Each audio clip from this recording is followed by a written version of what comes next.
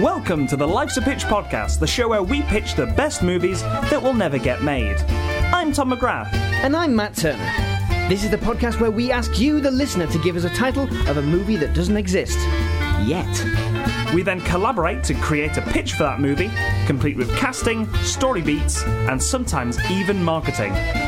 Without further ado, this week's main feature is...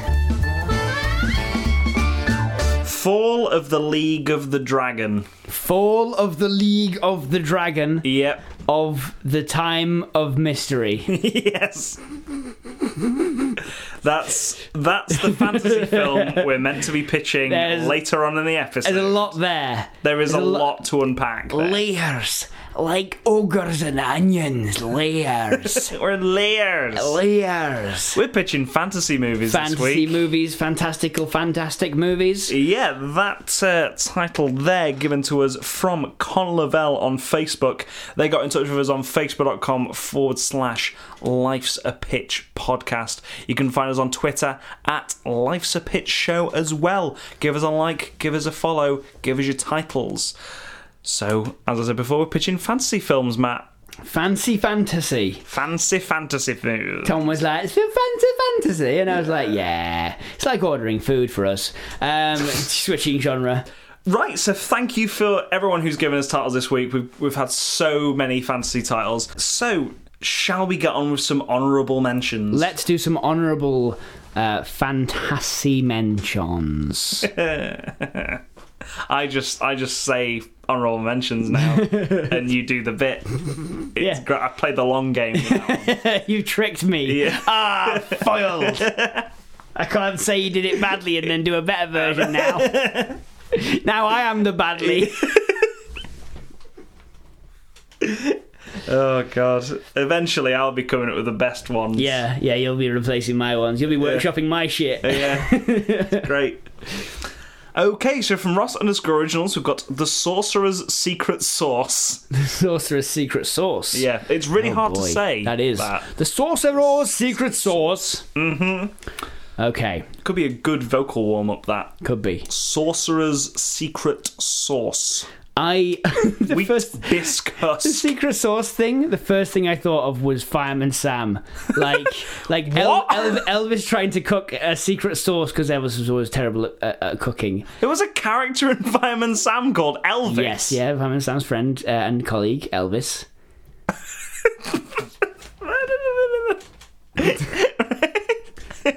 You say it like that, yeah, as though Fireman Sam has someone in the kitchen at the fire department dressed as Elvis.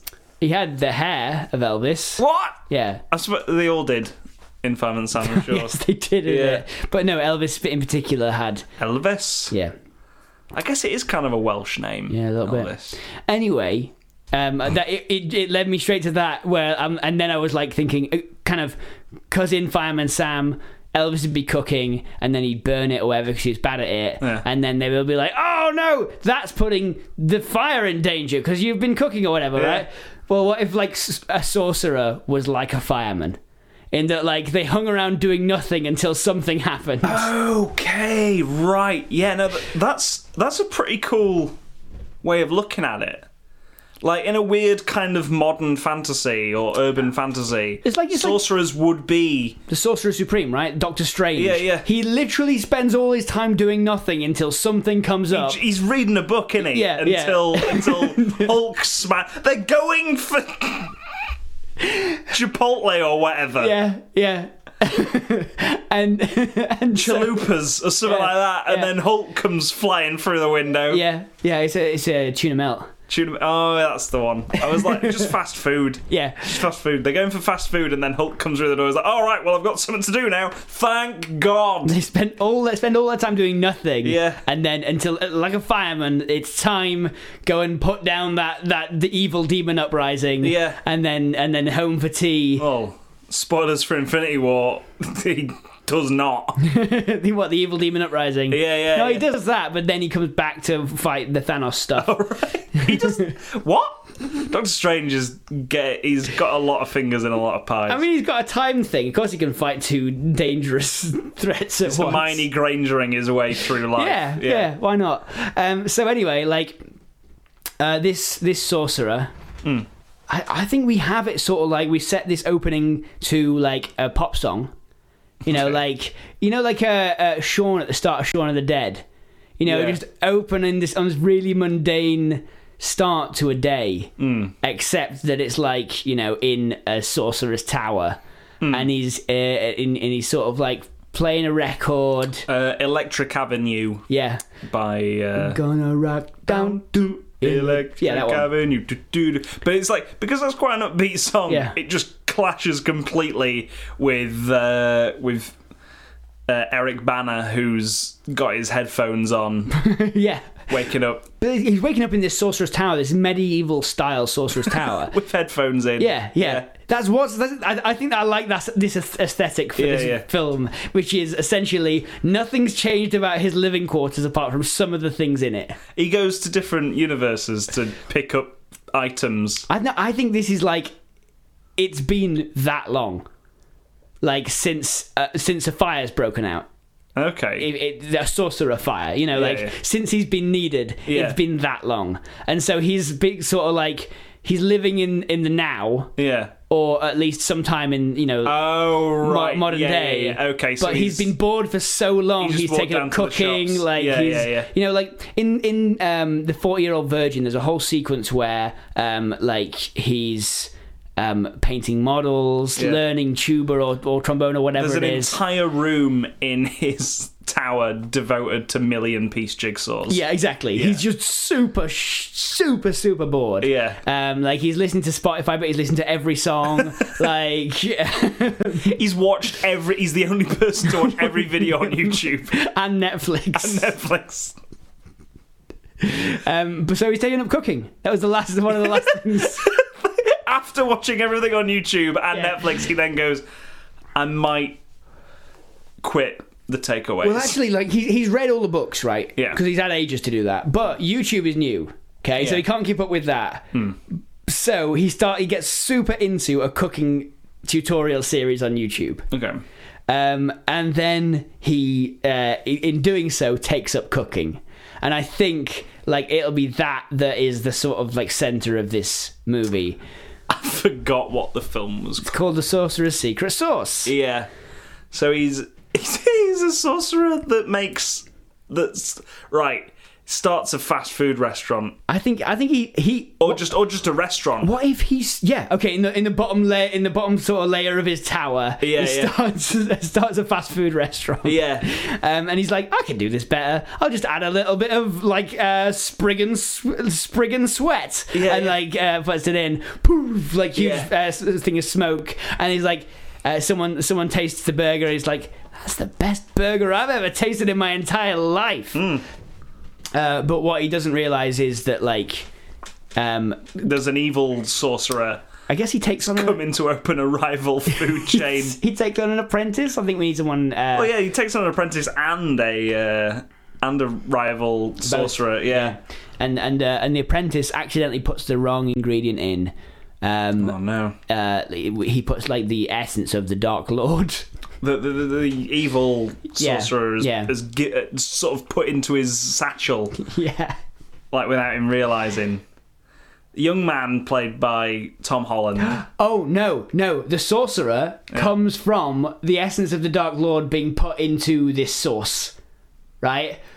From the saucepan rises the form of... Who did you say?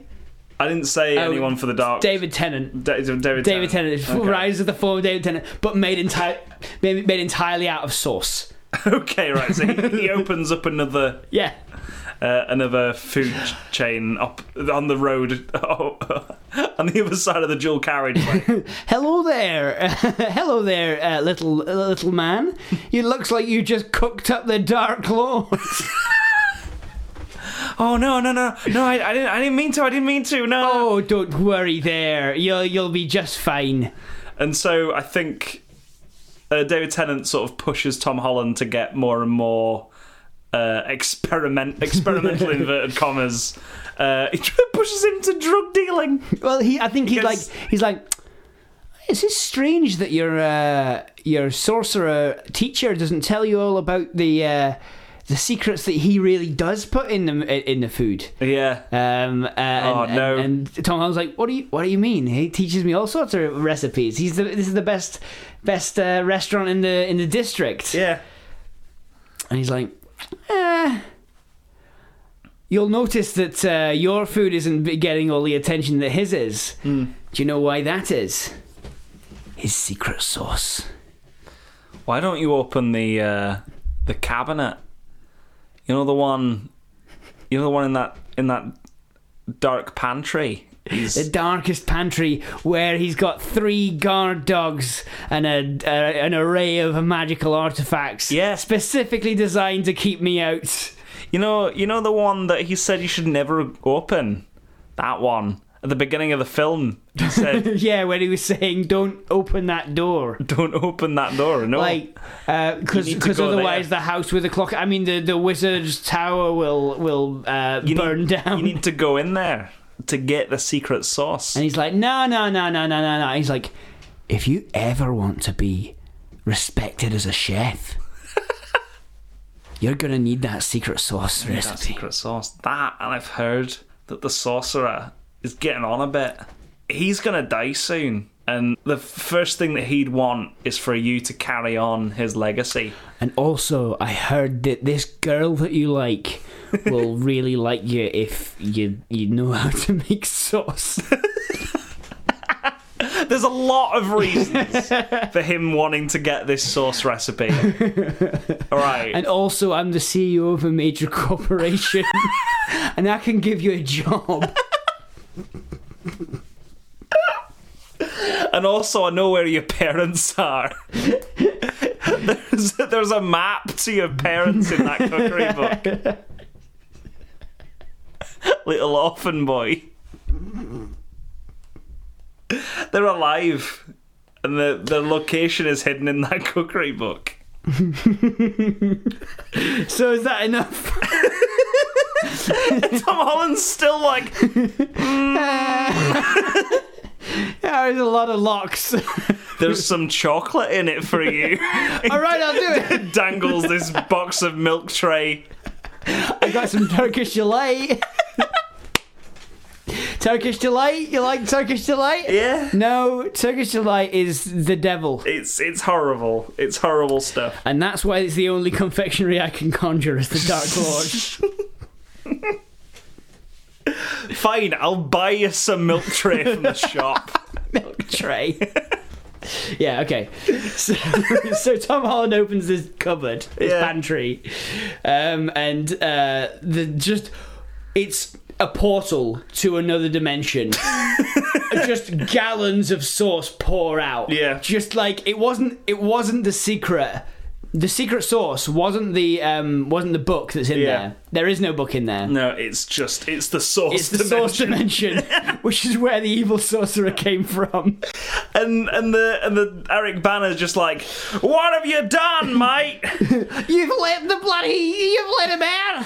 You've let the sauce out. You let the evil sauce armies out of the bloody pantry. Well, he's saying this while drowning in sauce. And Tom Holland is like on top of a raft that he's built out of chips, and he's Doritos, yeah, nachos.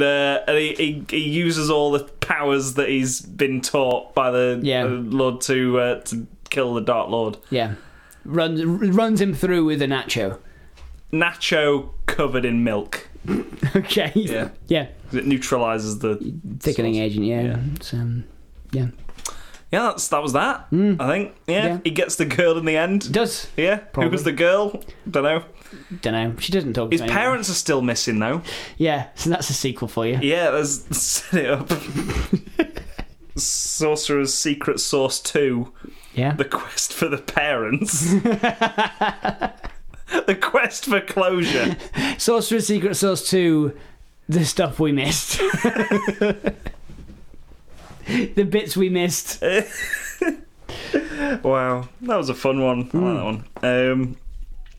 Okay, so from Jeff Beard we've got Finger Cloak. Finger Cloak. Yes. Okay. Finger Cloak. Just a cloak for your fingers. Like a cloak that goes around your finger and turns your finger into a wizard. It can transport your finger anywhere on the planet. Oh no, it just wraps around your finger. Yeah. And then that finger starts talking. Okay. Like, hello! It's me, your index finger. Oh, I'm a wizard now. Yeah. I can perform spells. And he quickly takes it off. Yeah, it's like, whoa. I don't know. It's a kid at school. Yeah, okay. That is on a school trip to Yep. the National History Museum. Yeah. And there's one like ancient Egyptian thing. Yeah. And on one of the hieroglyphs, there's like a Picture of a pharaoh pointing with one of his fingers. Yeah, and it's got a little zappy line. Yeah, and a little the finger cuff has a little around cloak yeah, on it. Yeah. That when the kids move on, the cloak starts moving. Yeah. And just follows this kid and like runs up his legs. It just like floats like a leaf almost. Yes. You know, sort of like at the opening of Forrest Gump. Yeah. And the kid's like, what? Pulls it out of the air, and like, because sort of like It's got like a little ring on the top. Yeah. It's like, I put it on. Like, hello! Whoa! Whoa! He's doing it in the toilet because no one else can see him. Yeah. Like he's sort of hidden in the cubicle. Like, what the fuck? I'm a bloody wizard now. I'm gonna cast blooming spells. I'm gonna blow up this whole building. And then and he's like, no, takes it off, right? And then he's like, hang about. Another finger. He's like, hello. I'm a wizard now. No, I've got it. I've got it right. I've got it. He's in the toilet. That finger gets the cloak on it. Goes, I'm going to blow up this bloody building. He takes it off and then puts it back on again. The building explodes.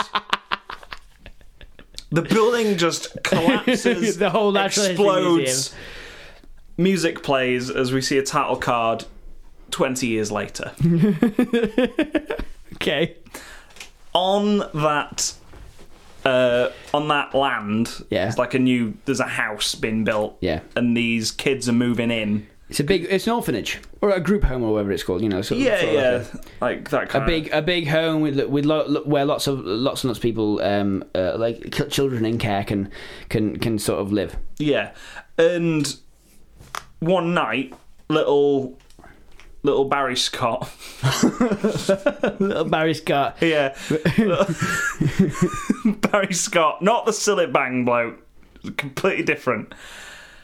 Little Barry Scott hears this sort of like, and underneath the floorboards, Yeah. like underneath his bed, Yeah. he pulls one up, and this cloak pops out. He's like, it's got a ring on it. Puts it on his middle finger, Yeah. not his index finger. Right. Middle finger. This is a different kid now. Yeah, different kid. It's 20 years later. Yeah, of course. I was worried that this kid was like 20 years older but still in an orphanage. No, that kid was going to school. That kid was a rich bastard. Okay, that's Mike Whose Malloy. parents have way too much money. My name's Mike Malloy, Yeah. and I found this wizard cloak for my finger. Yeah. He doesn't even hide it. He Yeah. goes straight out. And he's not in the bathroom in that scene, in that earlier flashback scene. Yeah. He's like, just like, hey everyone, my finger's a wizard, and he's like, I'm gonna bloody blow up this building, and then he's like, he is. I'm so powerful. Yeah. And then boom. Yeah. Like, that's what. Yeah. So we'll cut to him 20 years on. Yeah. In a bit. A little later. Yeah. Yeah. So this kid has put this finger cloak on. He's like, hello, I'm a wizard. And it's voiced by who's Anthony Daniels like, but not Anthony Daniels. Alan Tudyk. Yeah. Okay. Yeah. Hello, I'm a wizard. I'm a wizard. I'm a wizard. And he's like, oh, I can help you with your homework and stuff like that. Like some really kooky stuff. And then at the end, Barrett I'm just your little friend. Yeah. After that, Barry Scott sort of starts using it for just fun times. Cool. Like, Yeah. sort of make like he's like, I bet I can go around that swing all the way around. Yeah. And he does. Yeah. Like, people are like, what? He starts getting some attention. He gets his own back on some bullies. Yeah.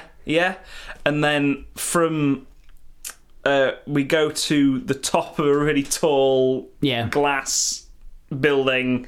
Bastard Corp. It was run by the Bastard family. Oh, was it? I called him Mark Malloy or whatever his name Mark was. Malloy. Well, yeah, Malloy Corp then. Malloyd's TSB. Malloyd's TSB. Yeah.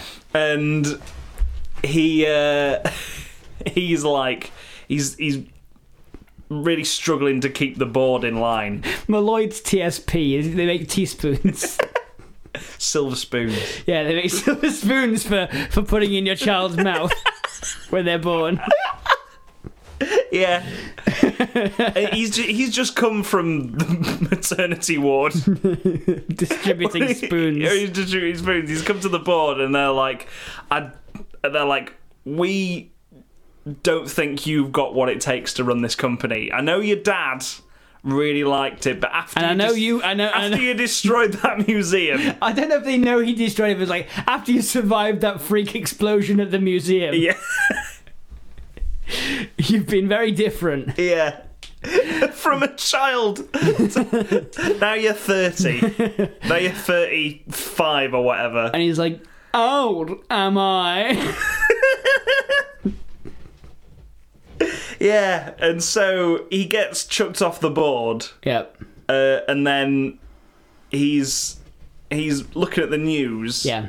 And this kid's gone round the swing. It's like in other news. That's the bit that a kid got all the way round the swing. Yeah. It was a very slow news day.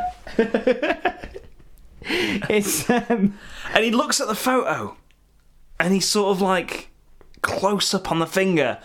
And the kid's wearing the fucking cloak. It's Karen Gillan talking to this kid, and she's like, "I'm here with the kid who's just been riding the bloody swing. I'm so excited. I used to try and do this all the time. He's gone all the way around. He's gone all the way fucking around." And it's like, and now we're gonna go and talk to the police chief. What do you think to it, police chief? It's just like This city is crimeless. It's bonkers. This is bonkers. You wouldn't put a shoe on your head, she says. This city is crimeless, clearly, because we're watching a kid go around a swing all the way around. And that's a big deal. Yeah. So I'm thinking... They're both really excited about this. We need to wrap this up. Sure. I'm thinking... like living in this world. I do like this world. Mike Malloy either... tries to steal the cloak back. Yeah. Either or makes one for himself, or rips a bit off. I think he's trying to steal it back, so he's trying to come to the orphanage and take that stuff. So he tries to buy out the orphanage. Yeah. Offer Barry Scott a home. Yeah. And riches beyond his wildest dreams. Yeah. Which he does take. And that that's the end of the film. That's the end of the film. Because the whole world gets exploded. He does take it, but while he's like, can you just take that cape off your finger? And he's like, okay. Puts it in a no! His... He's about to take it off. He's like, no, I'm not taking your deal. He says to Mike Malloy. At which point, like, people surround him, put a bag over his head, like he gets kidnapped. Right? He gets taken out to Malloy Corp building. Right, where this is all taking place now. Like, he's like, you're gonna take that money, and I'm gonna take that off. And he's like, yeah, okay. I'll take it off my finger. And he takes it off his middle finger, puts it on his first finger, and explodes the entirety of Malloy Corp. I like that. However, I do like when Mick Malloy gets the cape on his finger. Yeah. He puts it on his index finger. He goes, "Hello, remember me?" Yeah, because I think like Barry Scott, the little kid, has had it on his middle finger all the way through, right? Yeah. That's been his special little friend. It's the good finger. Yeah, the good finger. But like Mike Malloy always put it on his first finger, his index finger, and so. Like he's like, remember me, and this is how Barry Scott learns that the index finger is a psycho. Yeah. And we'll explode everything. Yeah. And that's how he blows up the building at the end. I think we end on him taking it off his middle finger and putting it on his ring finger, and then the whole world changes into like mushrooms and shit. And he's like, "Whoa!" Takes it off. Don't do that. Fuck was that? It's like they live. He sees the world through another plane of existence. There's eyes everywhere.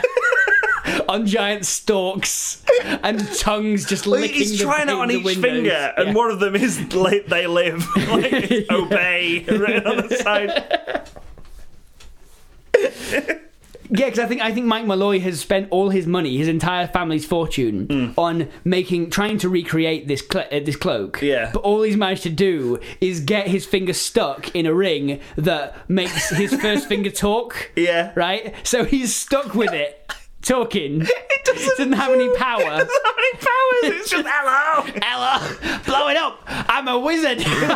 I can blow this whole building up. And he's like, yeah, sure you can. You've been saying that the last 20 years. I wish I could, but I can make your life hell. Unless you get me to blow another building up, then I'll leave you alone. Sequel. Yeah. Yeah. Oh, I really like that one. Yeah. That was...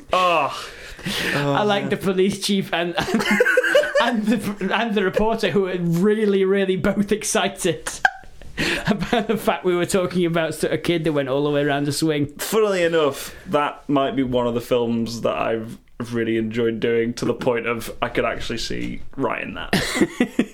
Yeah.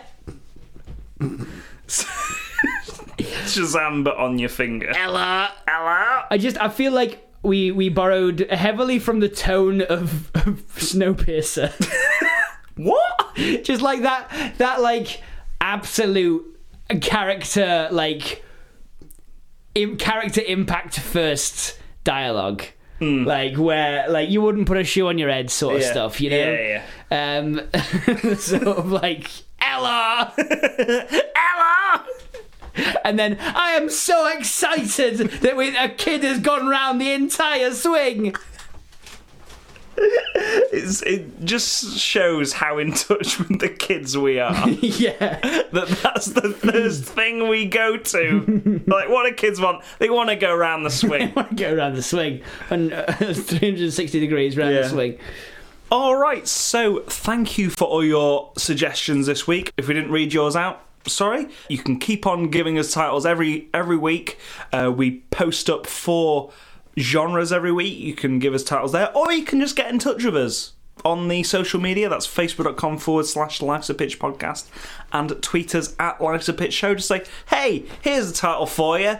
La-ba-doo-ba-doo. Yeah, la-ba-doo-ba-doo. If you can transcribe that one, we might feature it at the show. We won't. That's just a little pro tip. We won't. Next week. From Ross and the Scoriginals, it's La-ba-doo. La-ba-doo-ba-doo. Yep. We used that once. Yeah. So anyway, yeah, you can do that. You can also just tell us, what you liked about the show. We're happy to have our egos inflated by you telling us what you liked.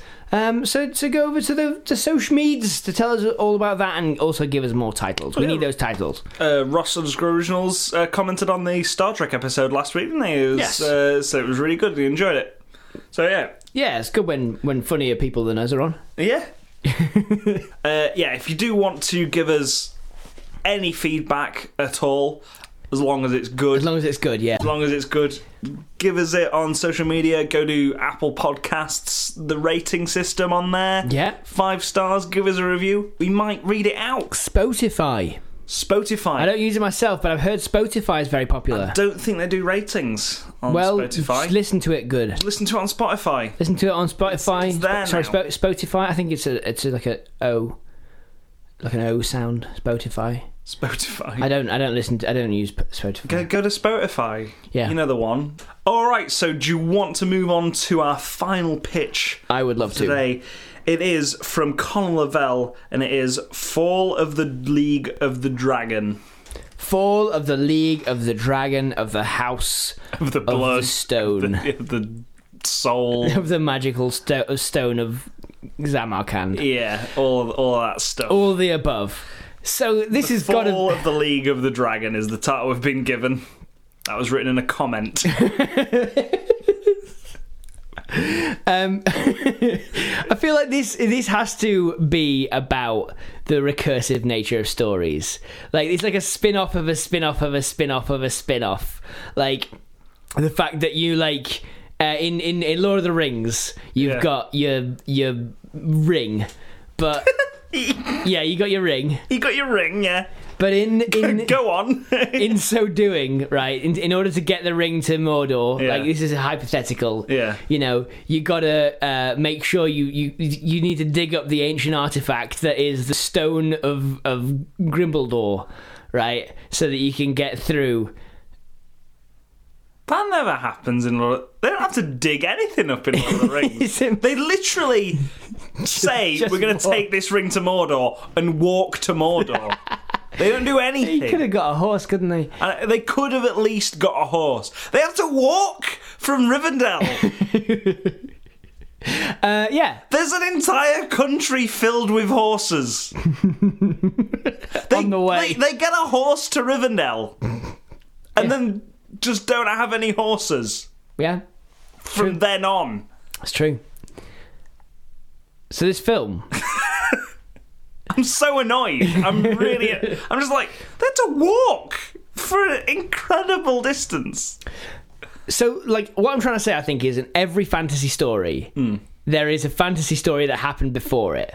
Yeah. Right. So you find your a magical hole in the ground. You're the protagonist here, right? Yeah. You find a magical hole, a hole in the ground. You fall into it. You fall into a ditch because you're trying to hide from bullies, and you pick up a ring, Yeah. or a rock, or a magic harp. It doesn't matter. A MacGuffin. Yeah, you pick up a MacGuffin. Yeah. And the story behind that MacGuffin is itself a fantasy story, right?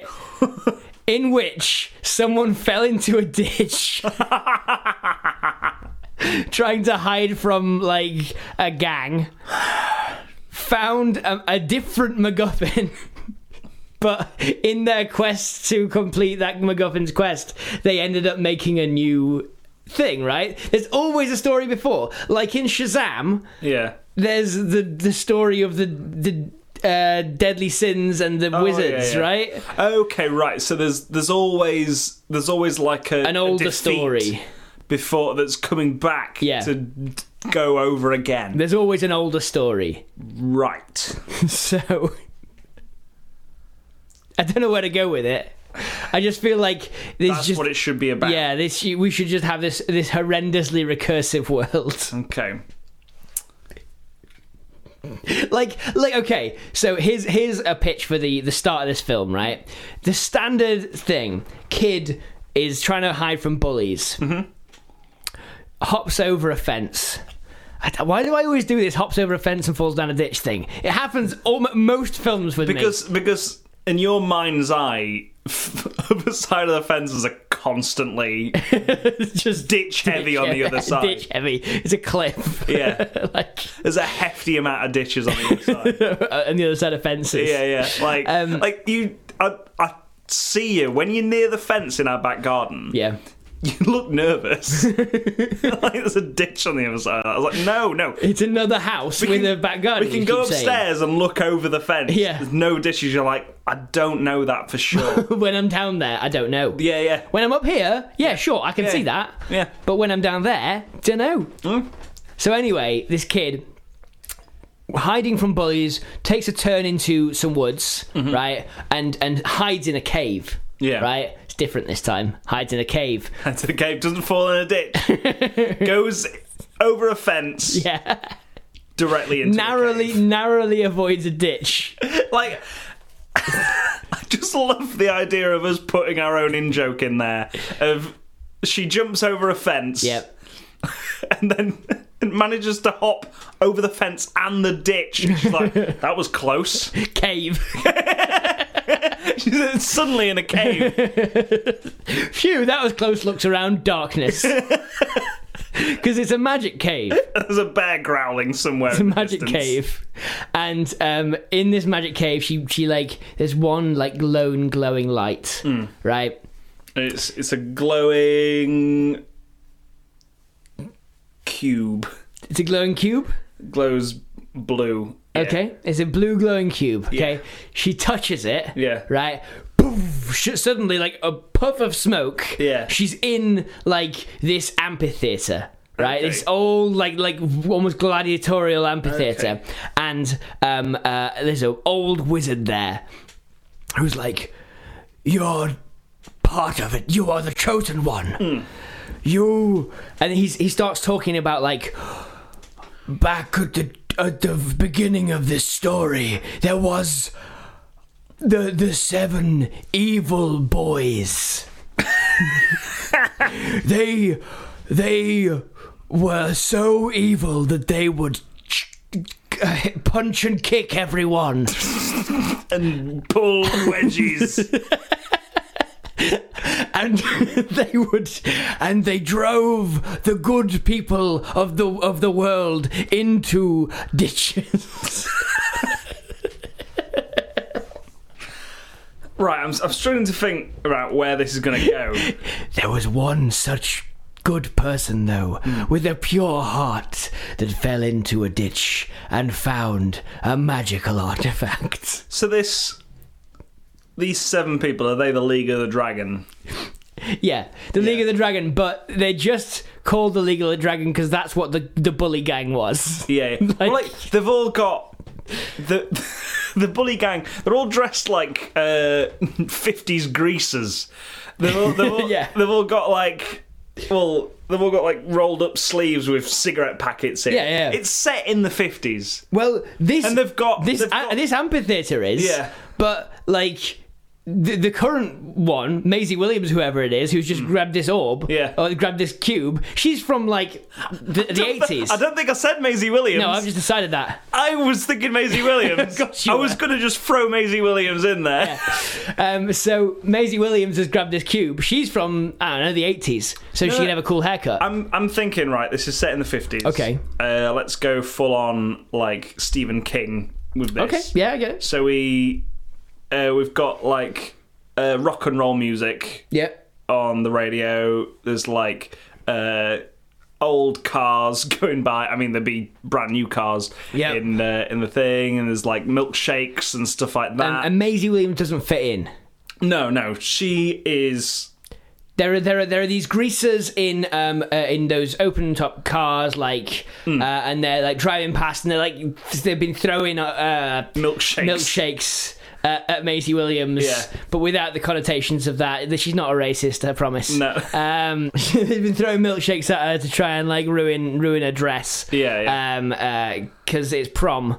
And her mother made it. Yeah. Her mother's like an old... Well, she just makes weird dresses. Sure. Makes She strange... just makes weird dresses. Makes weird dresses. She's from a culture in which making a dress for your child is normal, and in 50s American culture, that's not. Yeah. But, right, these dresses... She says, "Hello, Maisie Williams, I've made you a dress." It's me, Hayley Williams, lead singer of Paramore, your friend and co-star in this film. And she, it's Hayley Williams doing a cameo in this. She's making the dresses, but the clothes that she makes for Maisie Williams are, like, from the future. What? Like, no, like... There's a whole thing of, like 50s, like, wear. Yeah. 50s apparel. Yeah. And stuff like that. Apparel. Styles have changed. So, like, Sure. the 80s, they had, like, shoulder pads and Sure. shit like that. Yeah. And then 90s, just grey stuff. She's making Maisie Williams an 80s Yeah. dress. And she looks so weird. Yeah. In this 50s world. Right. Like, these 7 lads, going back to these 7 lads, they've all got leather jackets on, like, as they did, like, basically pulling this from American Graffiti here. They're in a hot rod. Or two. They've got leather jackets on with the name of their gang on the back. Yep. The Dragons. Yep. Cool. League of the Dragon. League of the Dragons. That's what they're from. Sure. And I think, she jumps over this fence in her 80s clothes. Yep. Into the cave. Yep. Wizard tells her, played by Ben Mendelsohn. Ben Mendelsohn tells us the story of this cube. Then I was chased out of the bloody light into the darkness by the League of the Dragons, and I found a magic harp. A magic harp. Yeah. Ben Mendelsohn. A magic harp. A magic harp. A magic harp. Yeah. That's right. Okay. Alright, so we've got this far. I don't know where we're going to go. No, me neither. I feel my initial. We could work in the fact that Hayley Williams is making clothes from the future. Well, I think firstly, Ben Mendelsohn has been hiding here in this Colosseum for his entire. I think the same thing happened to him as happened to Maisie Williams. Yeah. Right. I think that I just realised why you chose Hayley Williams, because same surname as Maisie. Yeah. Yeah. I just remembered 5 minutes ago. Yeah, that is exactly the reason why. Ben Mendelsohn came to this, ran into a ditch, found a magic harp that transported him here, right? Now Maisie Williams has just found a cube that has transported her there. Yeah. And Ben Mendelsohn had made the choice, along with a lot of other people in this amphitheatre, never to go back. Oh, never to leave the cave in which they landed, right? Yeah. And so not only is there the fear of the dragons, right? These 7 dragons, but also what were the other things we have in the title? The fall of the League of the. For the League of the Dragons. That's all right then. Yeah. So like the League of the Dragons are like this motif of bullies throughout the ages. Yeah. Right? Like, and all the way through, all these people have been pushed into this just weird halfway house place. Like I could go back to Shazam, but like in this place that is beyond time. Yeah. Right? It's just all these people from across time who've been bullied to the point where they fell down a ditch into a cave. Like, they always find something magical, like some kind of totem. Okay. And are always transported to this place, which is intended to give them like a kind of learning experience. Yeah. Right? Like, it's supposed to be, and they find out that this world was once a magical place where kids would learn, like in the way back, where kids would go to, the gods built it to teach the lessons that kids need to be heroes. Yeah. Right? Like, it's kind of like that they will come out of this adventure in this magical place to stand up to your demons, to stand up to your bullies. But at some point, so much of this place was there were so many scared people that they just decided to stay. And there's monsters out there, waiting to be like Ben Mendelsohn as a boy wandered out for 5 minutes, and lost all of his hair. Yeah, yeah. A bird came along and just a bloody ripped bird his scalp ripped my hair off. I'm not going back out there. And he gets real close to Maisie Williams. And he gestures to the crowd of people who are kind of cowering at the other end of the amphitheatre. We're cowards. We're the bullied, right? Let me guess. You were chased here by a bunch of guys, doesn't matter what era you're from.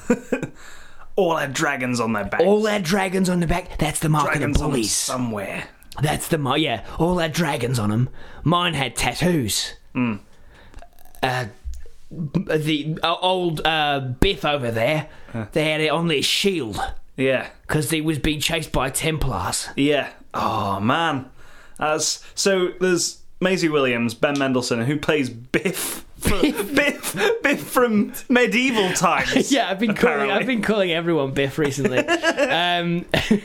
Like Biff and Chips. Yeah. Biff is played by Alan Tudyk. Yeah. He's got a shield. Yeah, but really ill-fitting. It's all really ill-fitting. Biff is sort of young. Yeah. Oh, do people age here? I guess the people don't age here. They age slowly. Yeah.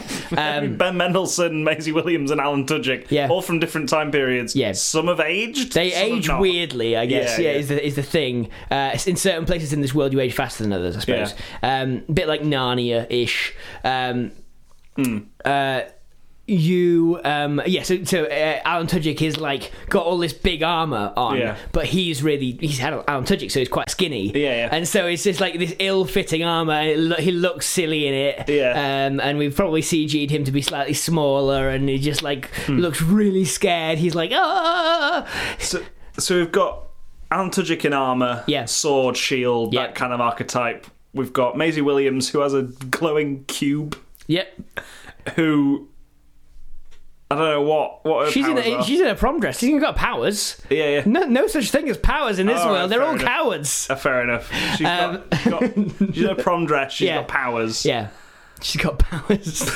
No, I've got powers. Ben Mendelsohn, I think, was from... What era are we talking? I think he was chased out of a business deal in the 18... business? Yeah, like he was a noble in the 1890s. Because you're doing an Australian accent. Maybe like during the war or something like that. He was a colonizer in Australia. Okay. He got sent over as a criminal. Because he got talked into doing something. Yes. And then when he got let out in Australia, those people who he dobbed in to try and get out of it were chasing him. He was just chased into a cave by a load of snakes. In Australia. Yeah. Well, just a load of like Komodo dragons. Yeah. On the way back. From Australia. Yeah, he was chased into a cave by a load of the 7 Komodo dragons. Yeah. Not actual terrifying animals. Like genuinely, like big, you can stand up to bullies. Try standing up to a Komodo dragon the way you'd stand up to a bully. You won't get there. No. And I think at some point, so we need to figure out what this world holds for these people. Right? Because it's clear that the gods have made this place for a reason. Yeah. Right? And there's all sorts of challenges out there. And Maisie Williams is one of the first people to go, you know what? I'm going out there. I'm going to have a look. Because there's no point staying here. Right? She gets out to these ruins that are on the... Her hair gets ripped off. Straight away. She steals Biff's helmet. Yeah. Puts it on. All right. Like, oh damn, her hair's not going off. That bird comes dangerously close. Yeah. She takes it off at a run. This enormous bird swoops down,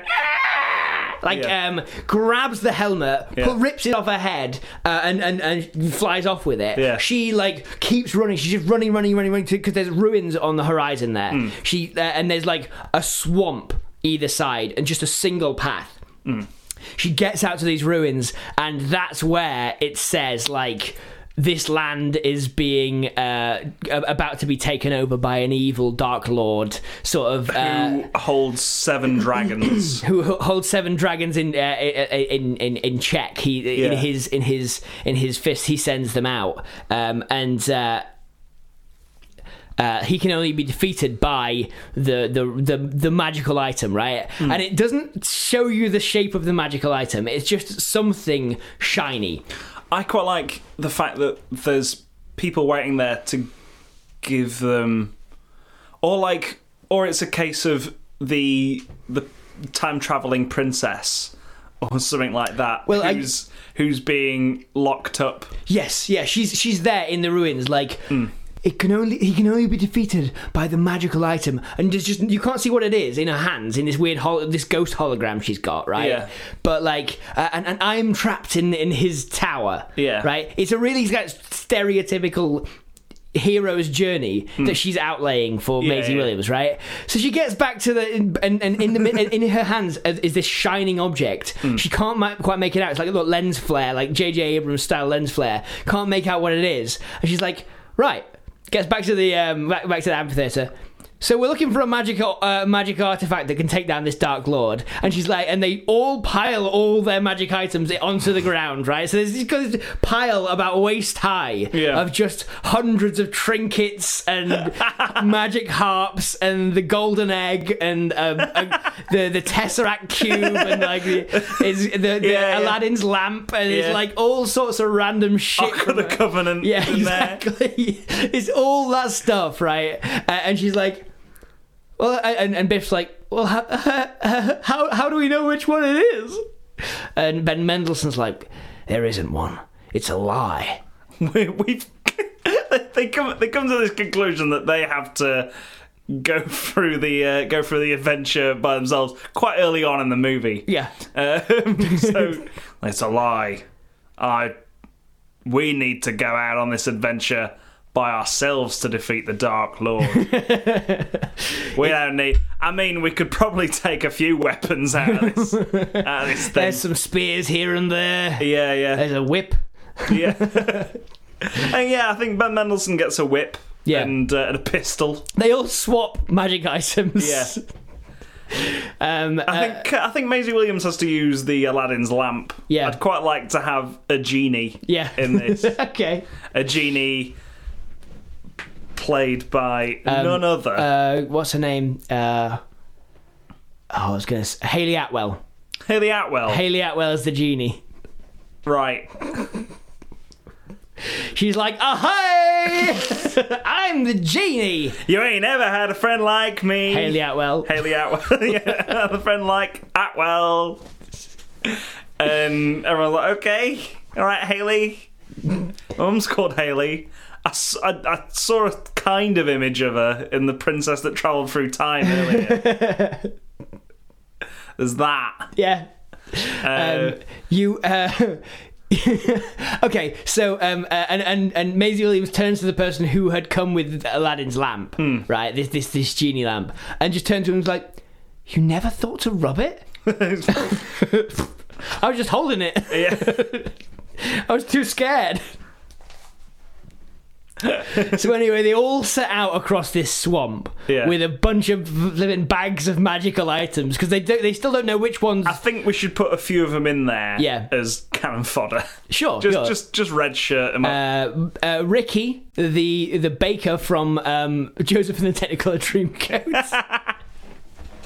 Played by Christopher Biggins.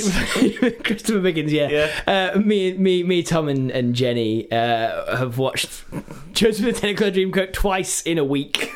We don't know why. I know why, but it's because it's a good show. It's all right. But yeah, in that, Christopher Biggins plays a baker who's been thrown in prison for being gay, I think. For doing his thing. He's there. He's there. He found a magic item, and in this prison, and now he's there. He's going to be cannon fodder for sure. Yeah. Cannon fodder, much like he is in Joseph There's Technicolor Dreamcoat. Yeah. Spoilers there. Christopher Biggins character. But yeah, no, I think they travel across the land, and it's mainly right. Ben Mendelsohn, Alan Tudyk, and Maisie Williams, and the thing is, they're approaching all the problems of the hero's journey in a logical and safety conscious way. So like there's a giant boar that has like a magic sword in the top of it. You need to, or the sword is like he's got a key sunken into his head, right? Which needs to open the front gate of the castle. Yeah. And they're like, how the hell are we going to get that? Like, clearly you're supposed to kill the thing, but like, what are we going to do? Yeah. Hayley Atwell, you got any ideas? She's like, well, I could summon you a sword. And Maisie was just like looking at her like, what are you bloody on about? We just asked for... You're useless. She's like, well, I'm trying. Everyone just asks for magic swords and kingdoms. It's like, can you just put the boar to sleep? It's like, I mean, I guess. Seems like a waste of a wish to me. I mean, we need to get through this door, Hayley Atwell. Come on. Chop. Puts the boar to sleep. They get the key. Off they go. Yeah, done. Didn't even have to kill a boar. No. Actually, I mean, Hayley Atwell, can't you just make us a copy of that key? Can't you just open the door? Yeah. Don't even make a copy of the key. Just open the door. Yeah, they do that. They do that. There's this boar. Well, she's about to put the spore to sleep, Yeah. and then she's like, "Wait, hang on, no, Haley Atwell, This is stupid. This is too open risky. the door." This is too risky. Clearly, when we try and pull the key out of its head, it's gonna wake up again. So, right, they get to the Dark Tower. Yeah. They end up sort of. I don't think they end up even fighting the Dark Lord. No. At the end, I think the Dark Lord is. Dark Lord is like doing all this spooky, scary, like cowards. I'll send my dragons against you, Yeah. and then they just start lobbing each individual magic item at them because they've got bags full. Yeah, right? Like shopping bags. They had a bag which Mary Poppins bag. Yeah. Okay. It Yeah. had just everything in. It's a Tesco shopping bag. Yeah. And they're reaching in. Mary Poppins just lobbing, powers. Yeah, and just lobbing individual random magic items, pieces of junk. The Dark Lord is the headmaster of the school Maisie Williams is at. Yeah. And he's also the dad of all 7 of the dragons. 7 brothers. He got around a bit. Yeah. 7 half brothers. 7 half brothers, yeah. All by different women. Yeah. He's a bastard. He is. But they all cheating as well. Yeah. Didn't tell Awful anyone, cheating. any of them about each other. Yeah, no. And they all just became a gang. His name is Mr. Dragon. Mr. Dragon. Mr. Dragon. Mr. Dragon, the naughty principal. That's what is written on his door. And then Mr. Dragon, the naughty prince. as they turf the Dark Lord out of his castle and the castle starts to fall down, there's a bright light. The princess says, "Well done, you did it." And then they all wake up, right? Yeah. They all wake up in the same room. They haven't been returned to their own time. There's just a room full of people who have been. It's like Jumanji, right? They've all And it's the 80s. Yeah. It's the 80s, so Maisie Williams' It's the 80s. clothes are appropriate. Yeah, it's the 80s. Maisie Williams' clothes are appropriate, right? They are standing in the mouth of a cave. Yeah. A skinny child with mud streaked down their face and a bloody nose runs up to the mouth of the cave and they're like, "You don't want to go in there." And then they teach him to go over that bike ramp Yeah. that he's been bullied into jumping over. Yeah. He didn't think he could do it. He's afraid because This is a storm happening. because there's a storm happening, and he's obsessed with statistics. Yeah. There's a lot of characterization for that little kid at the end. It's We are just taking old footage of Macaulay Culkin to use in this film. Yeah. That's what. And Maisie Williams gets home. Hayley Williams hasn't aged, and he's like, "Did I grow up in the 80s?" Yes. The end. No explanation. Did I grow up in the 80s? Yes. Time traveling mum. Time traveling princess. It was in the dreams Oh yeah. world. Yeah. I guess. If we'd have thought about it, we'd probably have put something in the magic world that was about a market, right, where they're selling all different kinds of clothes. Yeah. And only the one that truly resonates guess. with you is the true one. Yeah. It's a good film idea. That Yeah. needs some work. It needs some work, but what I want to have is a room full of the chosen ones. That's a good idea. I like that. Just scared people. Also, we passed the Bechdel box. We did. Several times. Certified good movie. Yeah, that's true. Tick that box. Yeah. Tick that box. Ladies, you're welcome. You're welcome. Oh, it's sad. Yeah. Sad now. So that was Fall of the League of the Dragon. For League of the Dragon, yeah. Yeah. It was, because basically what happens is they get out, these 7 people are like chasing a little girl, chasing a girl into a ditch. Yeah. And then she comes out. And then she comes out with 55 people. She comes out. They've aged 30 years. Yeah. They're no longer interested in bullying people. Yeah. And there's just 55 random people from throughout history wandering up a ditch. Yeah. Well, right, so thank you for that one, Conor Lavelle. Hope you enjoyed. Hope that was where you wanted us to go with it. I'm pretty sure that's where he thought we were going to go with that one. I'm pretty sure. Yeah. Pretty confident in that one, Tom. Yeah. I'll be honest with you. Fairly confident. Fairly confident. Yeah. That's exactly what Conor Lavelle thought of when he wrote down that title. Yeah, I'm pretty sure we nailed that one. Pretty damn sure. Pretty sure we nailed it. So, if you enjoyed it, not just Conor Lavelle, who we were just talking to, but now also you, listener. If you did enjoy that, then why not share it with your friends? Why not tell them about it? You can always send them a link via the internet and say these boys are A-OK. They're fine. They aren't trash. If you enjoyed the podcast, you can always share it with your friends. You can tell them over the wondrous thing that we call the internet, the thing by which you are receiving our voices right now. But also, you can go over to patreon.com/Life's a Pitch podcast and join what I can only describe as the cult of the bisque. Yeah, apparently.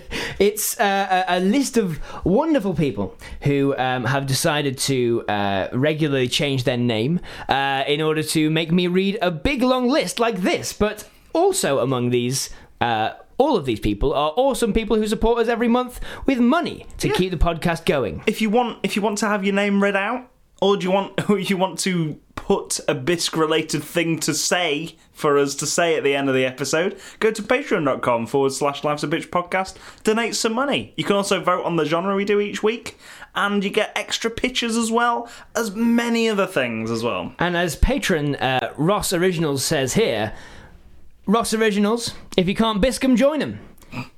Then there's Mahir Shireli, my waste of talent. Can we please talk about the fact that Pete is having a breakdown? Brandon Spanky Mills, Stephen D. Thomas, Sam McKillman. Look, kids, your mummy's gone, so get used to living in a giant bisque. What do you mean there's a podcast mocking Brenda's life's work? Look, Pete, I can't find any proof that wheat bisque husks actually exist. Brent Black. That cat bloody starved itself to death rather than live without Bren. Look, Pete, the kids can't stay here, they're going to get bisque lung. Joseph Hegarty. I had Brenda embisculated in order to preserve her for the kids. I know it's sad and all, but I think the bisque statue is a bit much. Alex Keane, a.k.a. Strike Comedy, or How I Learned to Stop Worrying and Low. Yeah? Pete, I really don't think building a bisque Brenda proves that you're okay. They can't sell the house because it's riddled with breakfast ghosts. Milk rain doesn't mean it's the end times, Phil. Bisque Rock is a myth. Chuffinell Mavis, what do you mean they renamed the village Bisque? All those people are awesome and give us money to keep the podcast going. It pays for our literal internet for sending the podcast out and hosting and all the expensive things that come with being a podcast. So thank you, everyone, for doing that. Thank you for that. And we'll leave you this week. We've got quite a few Yes Very Clever awards this week. Oh, yeah. None of them are based on existing titles, however. But there is a theme to these. Okay, looking forward to it. A very in the now theme. Okay. Which I don't want to explain, really. But you are doing. I don't want to explain. But all these titles have got a theme. You may need to just guess the theme. Yeah. I'll leave it there. So, the Yes Very Clever Award this week from Phil Walters, giving us a few. Serving Coffee to the Crown. Okay. mistakenly ministering mocha to the monarch, Right. and how'd this cup get here? What? And from Conor Lavelle, we've got Game of Thrones, the Starbucks invasion. Yes, very clever. Yes, very clever. We all saw it. So I've been Tom McGrath. I've been Matt Turner. Remember who pitched it?